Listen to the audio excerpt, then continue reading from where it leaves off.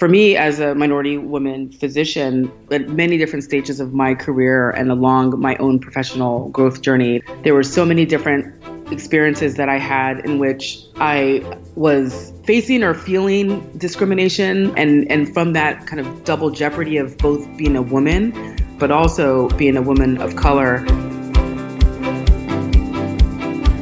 So if you actually, look at the ways that women experience discrimination in medicine, what I kept coming back to was that these are institutional choices. Those were the voices of Wando Olewula, a family physician, corporate leader, researcher, and author, and Elizabeth Poorman, an internist, speaker, and writer. They both joined Review of Systems this week to talk about their work and the experiences of women in primary care in the era of Me Too. I'm Audrey Provenzano. Check our website, primarycare.hms.harvard.edu, and click on ROS Podcast along the top to subscribe or find more information about our show, our guests, Drs. Olewula and Poorman, as well as an archive of our previous shows. So first, we'll speak with Dr. Poorman about an article she published in The Guardian about the challenges that women physicians face. And then we'll talk with Dr. Olewula about an organization she started to respond to the specific challenges of women minority professionals and some experiences of discrimination that she experienced in her life and discusses in her book, Papaya Head. Thanks for listening.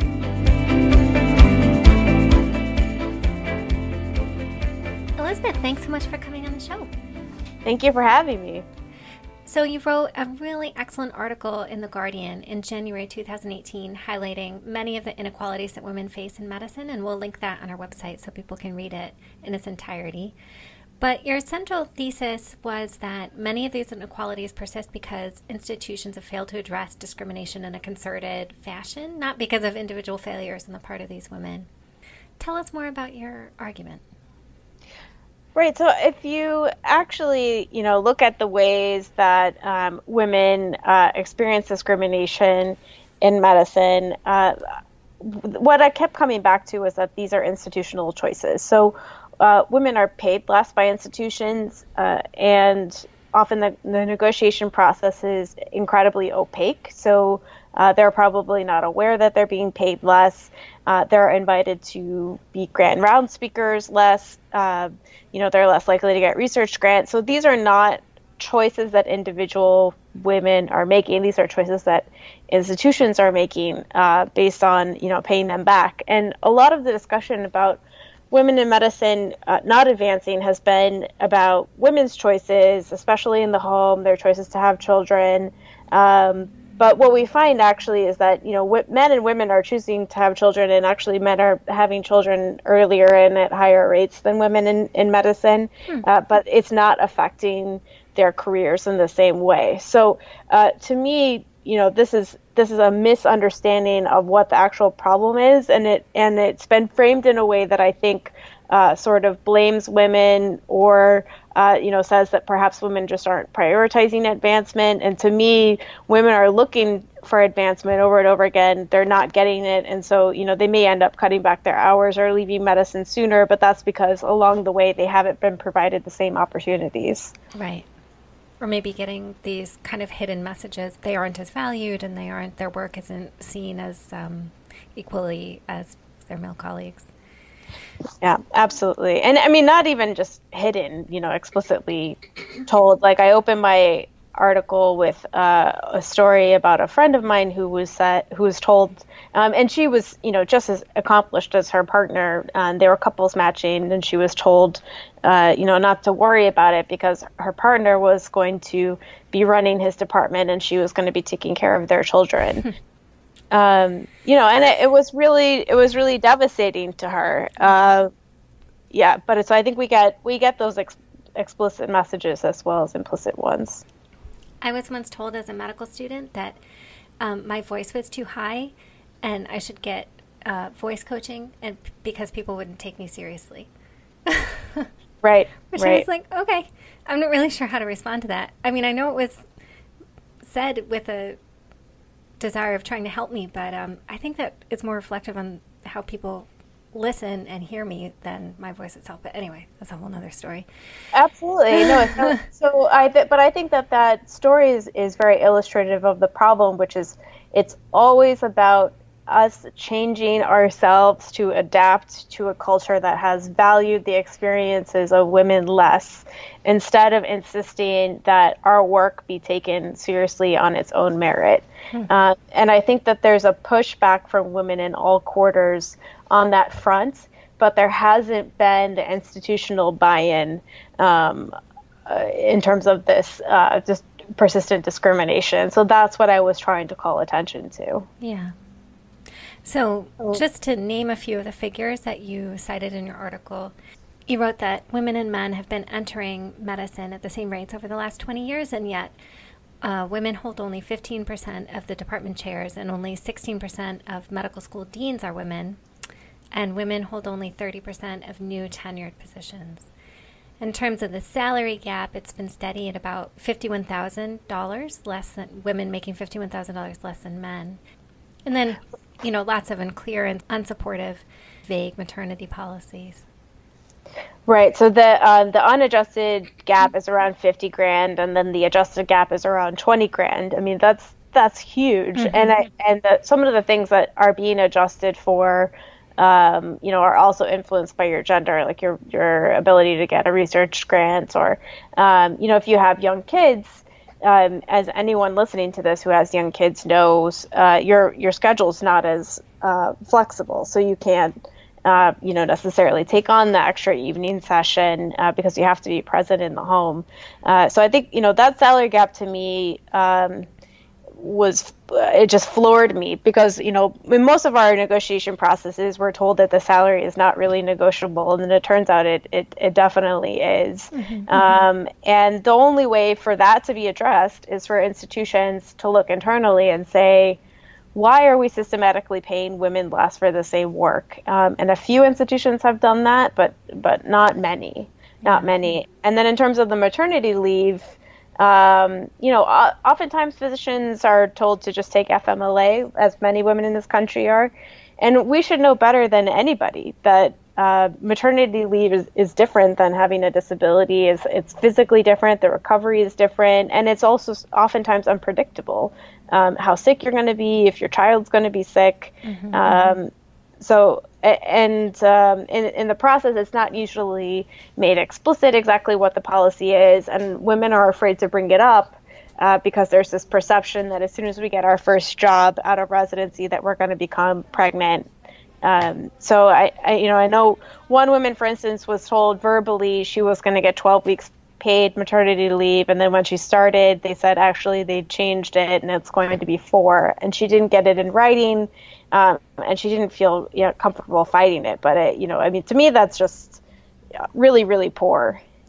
There's a woman physician, Michelle Au, she's an anesthesiologist and wrote a book about her experiences of motherhood and training. And she writes a blog pretty regularly called The Underwear Drawer, which I read.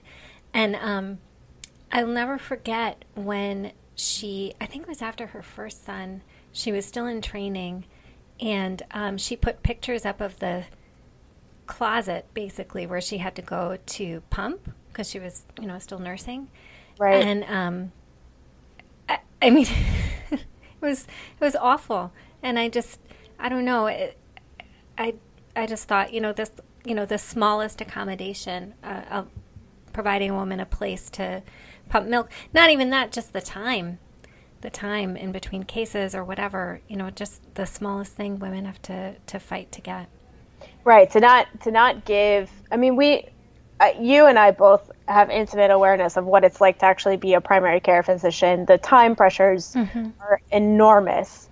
And to say that, you can just do it during your charting breaks, as if we're not already trying to do the work of an hour in 15 minutes. That's the reality of our situation. And so, when you have a biological need, that it's just the straw that breaks the camel's back. And I am in total awe and admiration of women who are actually able, to incorporate those different things. But, I heard from one attending physician that she was supervising residents, and one of the residence was breastfeeding, and rounds went over, and she looked down and realized she had stained her shirt because she hadn't gone to pump, and she kept apologizing, and the attending kept saying to her, you don't need to apologize for the fact that you're breastfeeding. But it's incredible to me that, you know, something that we're supposed to be promoting as physicians is a healthy option for our patients. We feel the need to apologize to our colleagues for doing. Yeah. So when I was preparing for this show, I was reading a little bit and I came across this fascinating paper published in JGYM by Mark Linzer and Eileen Harwood called Gendered Expectations, Do They Contribute to High Burnout Among Female Physicians? And they wrote, patients have differing expectations of female versus male physicians. Female patients tend to seek more empathic listening and longer visits, especially with female physicians. However, female doctors are not provided for more time for this. Female doctors have more female patients than male doctors, and more patients with psychosocial complexity. We propose that gender differences in patient panels and gendered expectations of female physicians may contribute to the high rate of burnout among female clinicians, as well as to the many female physicians working part-time to reduce stress in their work lives. So they go on to write a lot more about this, and it's a great paper, which again we'll link from our website, and I encourage people to go read. We make some concrete suggestions on how this could be addressed systemically, you know, longer appointments for certain patients, although, you know, depending on how productivity is evaluated in your practice, that could be really problematic. But nevertheless, it's a really important phenomenon that I totally see reflected in my daily practice, but I hadn't really thought about concretely until I read this paper. I was wondering if you had any thoughts about that. I think I'm so glad you sent this paper to me. First of all, I am a Mark Linzer fangirl, totally. I have a lot of trouble with the concept of burnout. I think it's really problematic and frankly a lot of times quite sloppy in the way that it's discussed. But I think he does incredible empathetic work on it. And this paper, you know, explicitly making the connection between women physicians and burnout, I think is really important. I mean, the National Academy of Medicine recently had a meeting where they talked about burnout amongst women physicians. And the point was brought up, perhaps women physicians are just more willing to admit that they're burned out. And there may be something to that, certainly. Like, it's difficult for men to admit to weakness. But I also was very frustrated that, you know, at this meeting, that the different expectations that female physicians have, you know, persistent discrimination and sexual harassment that we experience, that it wasn't really taken seriously, that we might actually have legitimate reasons to be burned out that are related to our workplace environment. So I definitely agree with that, and I thought that the most interesting finding was that men do not want women physicians to say I don't know, that they are more likely to think that the woman physician doesn't know what she's talking about, and they don't respond to male physicians in that way. So admitting uncertainty, which, you know, in these times with the way that medicine is advancing, I think is a fundamental, you know, part of being a competent physician, is to constantly say, this is the best decision that we have based on the evidence that we have available and based on what I know right now. But I'm going to keep an open mind that I could be wrong. And the fact that, you know, women physicians are punished for doing that, I think was incredibly illuminating.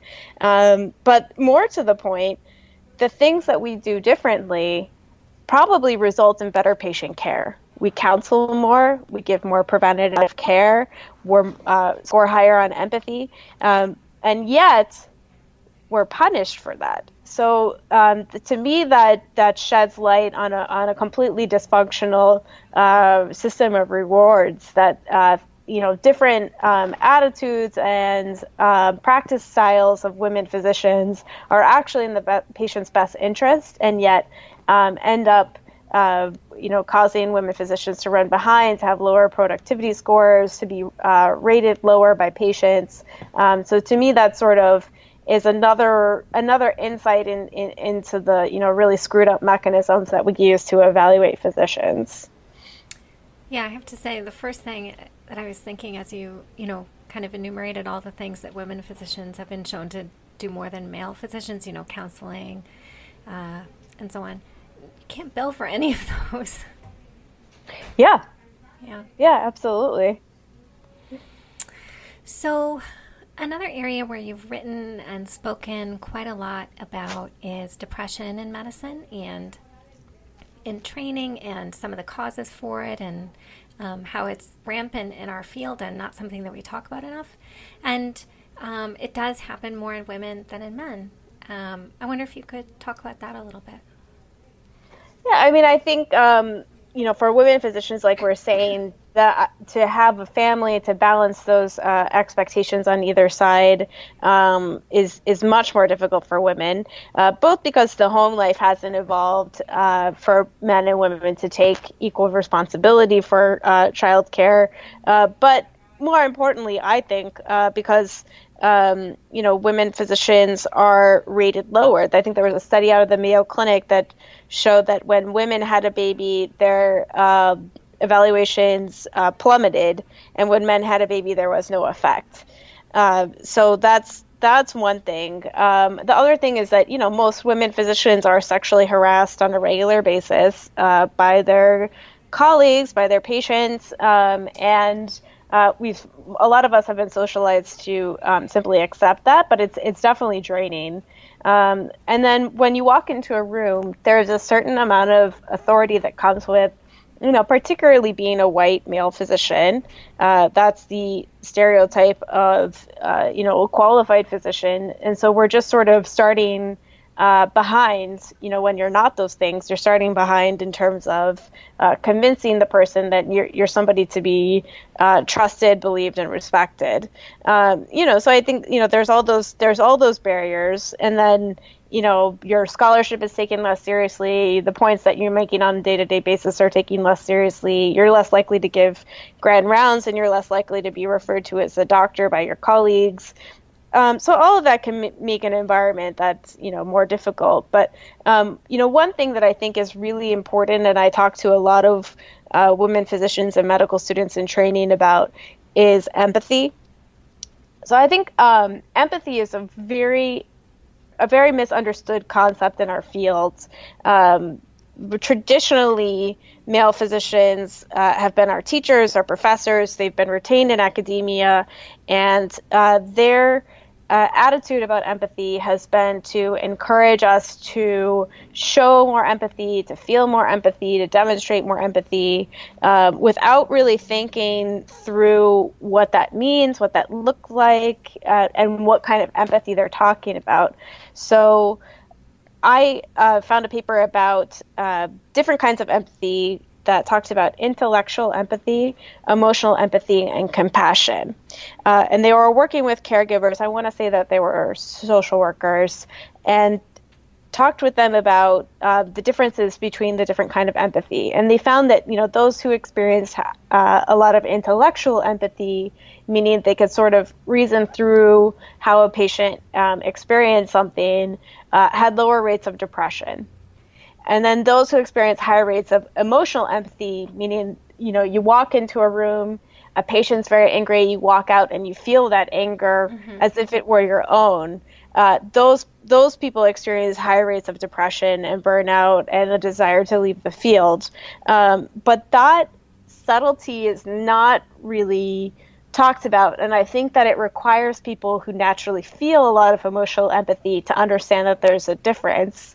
And then compassion is, a little bit taking that emotional empathy, but recognizing your place in the particular person's experience. So the way that they helped people in this study move from emotional empathy, which can be a useful tool but can also be dangerous for them personally, was to say, imagine this person is suffering, why they're suffering, and then imagine them being relieved of that suffering.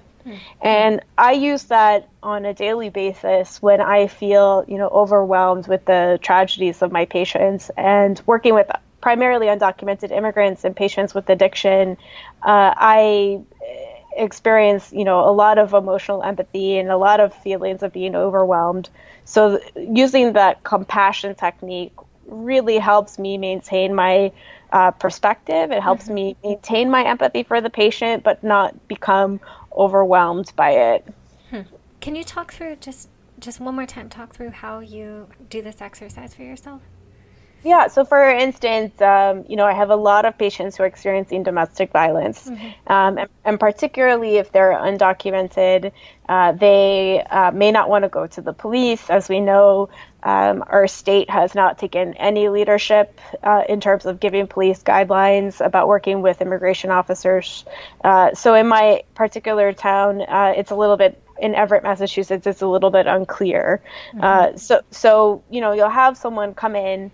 So often I'll have people come in who are in incredibly dangerous situations, and they don't necessarily want to go to the police. They may not be ready to leave. They have complicated feelings for, the person that they're with.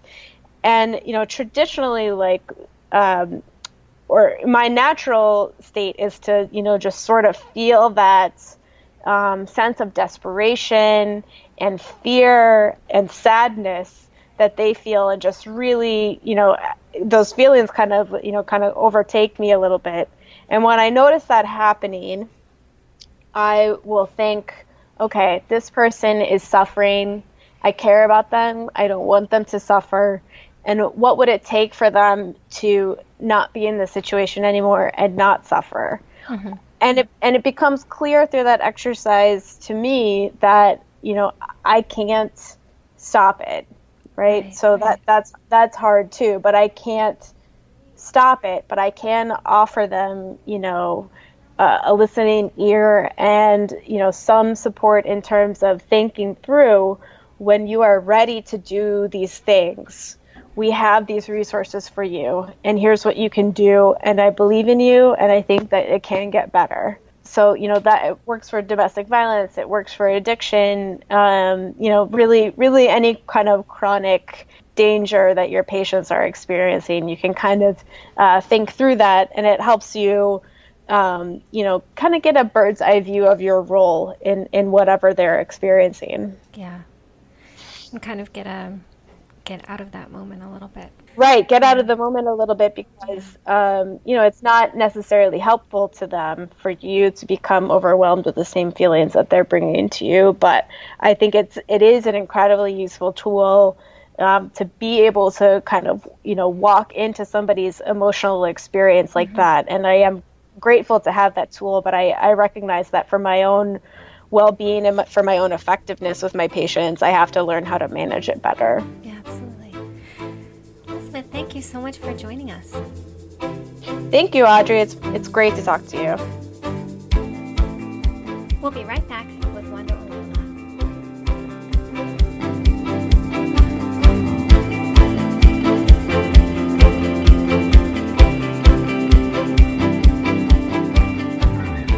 Wanda, thank you so much for joining us.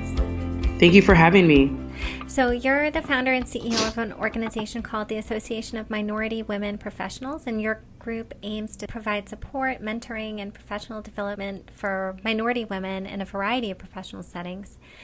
Tell us about why you started the organization and how you aim to support minority women professionals.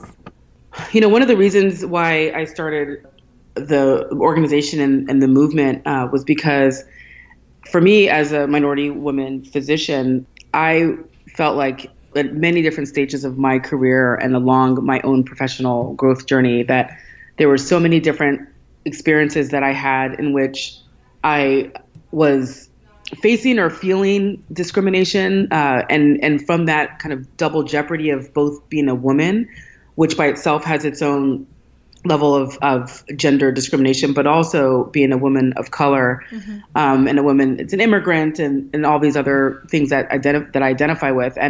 But then the more I talked about these things and started to kind of air these challenges with friends or colleagues or family members of mine who are also professional minority women, and women who identified as minorities either on the basis of their race, ethnicity, their gender preferences, or sexual orientation, their national origin for a number of different reasons, their religion or religious identities.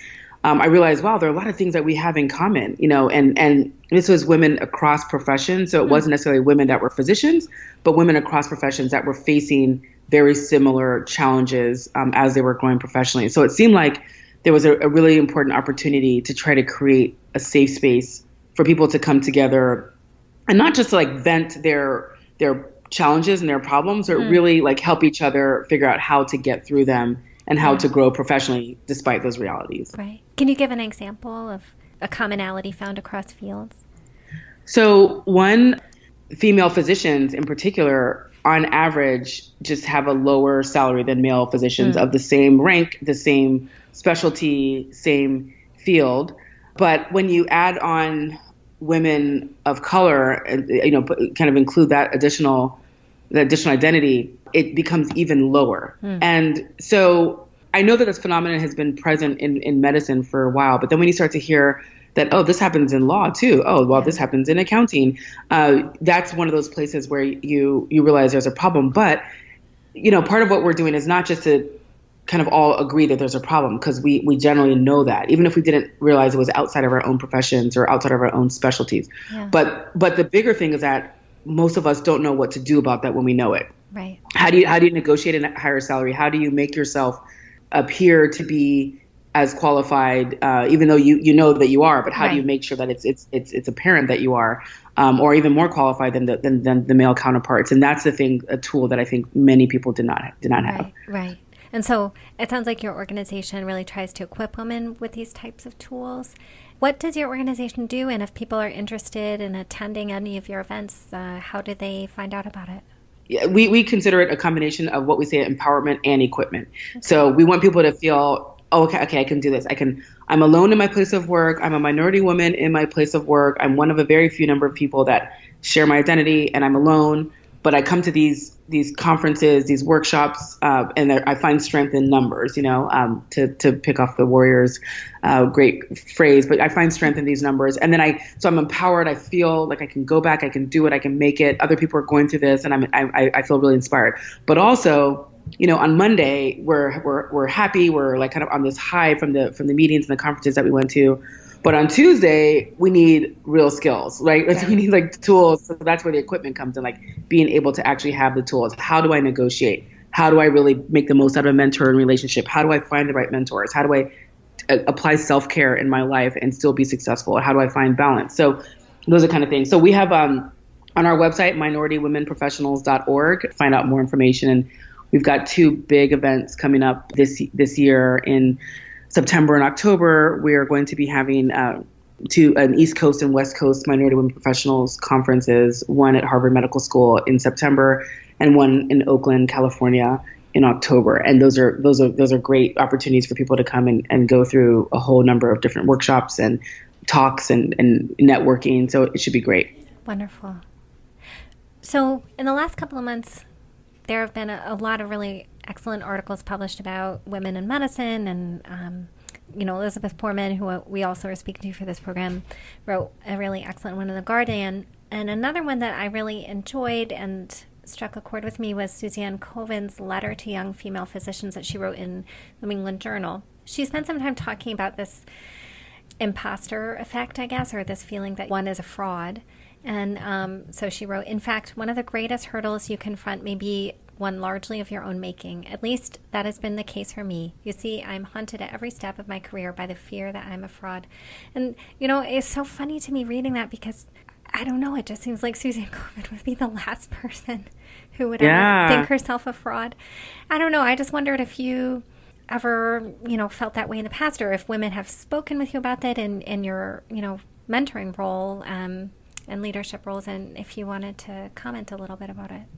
Oh, yeah. I mean, I agree with you. I think she is extraordinarily brave for mentioning it and speaking out about it. And I would say that she's absolutely right. And one of the workshops we're going to have at our conferences this year is on imposter syndrome. I have 2 fantastic psychologists in the Bay Area, in Oakland and Berkeley, who are coming to lead a workshop on handling imposter syndrome and recognizing that you're not the only one that actually feels that. I've been so inspired by Maya Angelou. Many, many years ago, she talked about this, and she said something that, I'm also an author, so I think about this a lot, but she said something about, I can't remember the exact words, but she said, every time I come out with another book or another poem or something else, I feel like, oh, now they're going to find me out, that I'm not really a great author, This is, and she was struggling with that for much of her career. And it's sad to hear that happened, but it's also very encouraging for me to know that someone who I admire so much, really kind of faced those same kind of feelings. It is very real. And the reason why we've added it to the standalone workshop at the conferences this year is because I know a lot of people who are struggling with this, and it could be for many, many different reasons. So, it's definitely something that we're contending with, and we can no longer really ignore. I didn't realize that Maya Angelou had written that. Roxane Gay, a writer I really admire, I follow her on Twitter. She's amazing, and she actually tweeted a couple weeks ago. She said, "I'm never going to write anything good again," and just a random tweet in the middle of the day, and I just thought, this woman who has best-selling books and a New York Times column, I don't know. Yeah. What our society does to women. So, congratulations are in order. You recently published a really wonderful book called Papaya Head, The Life Cycles of a First-Generation Daughter. I wondered if you could tell us a little bit about it. Yeah, well, thank you so much for acknowledging it and for reading it. I'm really excited about the book because I think that while it's designed to tell the stories of my own experience and my experience of some of my siblings around being first-generation children here and growing up through all the different kind of identity challenges that creates, it is a story that I think a lot of people can relate to, regardless of where their parents or they themselves have immigrated from. So it's really just a story of kind of how do you navigate these complexities that are created by all these different realities of your existence and your identity, and hopefully come to a place where you're ultimately okay with that. And rather than trying to fit into any one place that you may not really ever fit, being really comfortable with who you are and kind of the combination of things that makes you unique. Yeah. So it's really a collection of stories. It's pretty chronological, so you can follow your life story in it. But a theme that comes up a few times is incidents. There's, a lot of discussion of the racial discrimination that you and your family faced, but a couple of specific instances came up about comments that people made to you or your sisters about your hair. And I know that's, I've seen insensitive comments like that in my workplace, and I think that that's a pretty, unfortunately, still common thing that occurs. And I don't know, I wondered if you could tell us a little bit about the incidents that you wrote about. And well, it's an interesting thing. I've not quite fully understood the kind of infatuation with Black women's hair by non-Black women. Like, what is it about it that makes people so curious about it and so intrigued and in some cases like offended by it? And just interesting, this morning I had a conversation with my daughter as we were getting ready, and she's doing a dance team thing, and they had said today they're going to work with them on styling their hair, learning how to style their hair, because part of dance culture is learning how to do your own makeup and how to do your own hair. And she said, I have braids in, so what should I do? And I said, you should style your braids, because that's the hairstyle that you have right now. And she's like, okay, that's fine. And that made perfect sense to her. I started to think in the back of my mind, oh gosh, I hope that there isn't a layer underneath that I'm going to have to kind of respond to and say, we're going to keep her braids in. She has her braids right now, and that's what we're going to do. There's been a movie made about kind of Black women hair, like a whole, it's $1 billion industry. There's a lot that's invested in Black women having their hair, and maybe that's part of why there is this level of kind of curiosity around what it is. I don't necessarily think when people ask or approach it that they're always intending to be insensitive, but just not realizing that, hair is a real kind of sacred thing for a lot of women, and particularly for Black women. And, we spend a lot of time on it, not just the time kind of doing it and getting it to the way we want it to be, but thinking about what we're going to do about, with it. And so it to us, it comes off pretty offensive when people are asking questions about why does it look like that? How does it change? What did you do? Why is it thick? Why is it kinky? And things like that. It just comes off as offensive, even though I don't necessarily always think people are malintentioned, but it just comes off as kind of an invasion of our space. Because I think on the contrary, because I certainly don't, I'll comment when I see someone's hair that's nice and say, oh, I like your hair, but I don't spend a lot of time asking, why is your hair like that? How does it do that? Why does it, twist that way? And I don't, so it almost seems odd to me when people spend time on that for me. Yeah. I guess particularly when I'm not in most, I'm sorry, that's to cut you off, but in most situations, I'm not there to talk about my hair. I'm usually there for another reason that's based on some kind of content that I'm hoping to get to. And then, you lose kind of time with that. Yeah. Yeah. None of the comments I've seen have ever been ill-intentioned, but I think that they come from a place where the assumption is that hair should be like white women's hair, like we see for the most part in commercials and movies and whatnot. So that's just offensive. I think that's a good way to state it, because it does come from an assumption that there is the right hair and then you have this other hair, right? And so it's being asked in a sense that this is the other, as opposed to this is what it is. And that's why I think it can be particularly offensive. Yeah. And so, but I think part of what the story talks about is kind of this journey where it can be really hard to figure out, particularly when you're younger. How do you answer that when a dominant culture exists and you feel like you are not part of that dominant culture around the issue of hair? How does my daughter, who's 8, kind of wrestle with this her whole life? I can't go and be a part of all the conversations where this happens, but I've got to really prepare her and equip her to be strong and proud about the hair that she has, and not feel like it's a one-off, that it's really who she is, and to embrace it. Yeah. The movie you briefly mentioned is called Good Hair, and I think it was made by Chris Rock, I believe. Yeah. I saw it a couple of years ago. I highly recommend it. It's really, really good. Yeah. So what else do you want people to know about your book, and where can they find it? The book is available on Amazon.com, and so available both in paperback and in Kindle formats.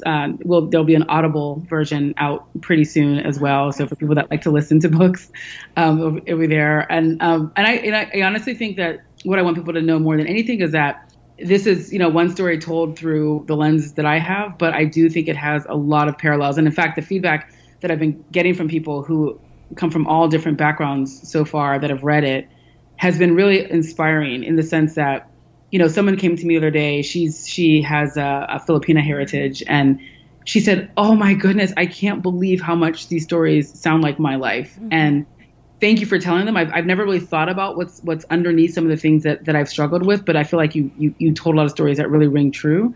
And so I'm hoping that what'll happen is that people will see that there is almost a very unique, all different immigrant groups face different experiences, and individual families have different experiences, but there is kind of a shared thread of experience that people have. And if we can see that as a way to start to come together around things, and, not get caught up in the things that separate us, but the things that really make a lot of different groups more alike than different, then I feel like that will be a great kind of reaction to the book overall.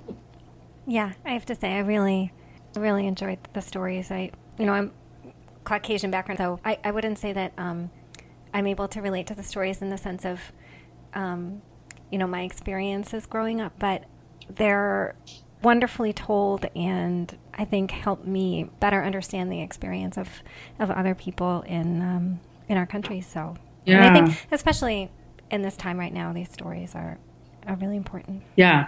No, well, if that happens too, I don't think you have to necessarily share the experience, but to be more sensitive to the experience. Like, I think even, for you already have, sensitivity around you that is respectful and everything. But I think, if someone reads this and says, okay, I'm going to pause before I kind of go, I have an African-American woman, sitting next to me, and I start to go in detail about her hair, unless she invites me to do that. I think if that's all someone gets from it, and they kind of realize that there might be, some kind of sanctity around that topic, and they kind of pause before they do that, or they're invited in to do that, then I think that that's great too, right? Like, I don't think you have to have the same experiences, but even just understanding that, the perspectives and the places that we're coming from might be very different than your own, and you don't have to necessarily have lived it, but you should appreciate it.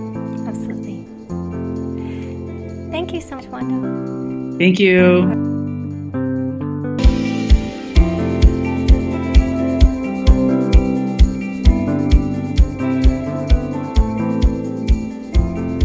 You've been listening to Review of Systems, a podcast featuring conversations about the changing healthcare landscape from the Harvard Center for Primary Care. I'm Audrey Provenzano. Check our website, primarycare.hms.harvard.edu, and click on ROS Podcast along the top to find more information about our show, links to subscribe, and an archive of our previous shows. You can find links to more information about Drs. Poorman and Nolevola, and links to their writings and the articles we discussed. If you enjoy the show, please rate, review, and subscribe wherever you listen.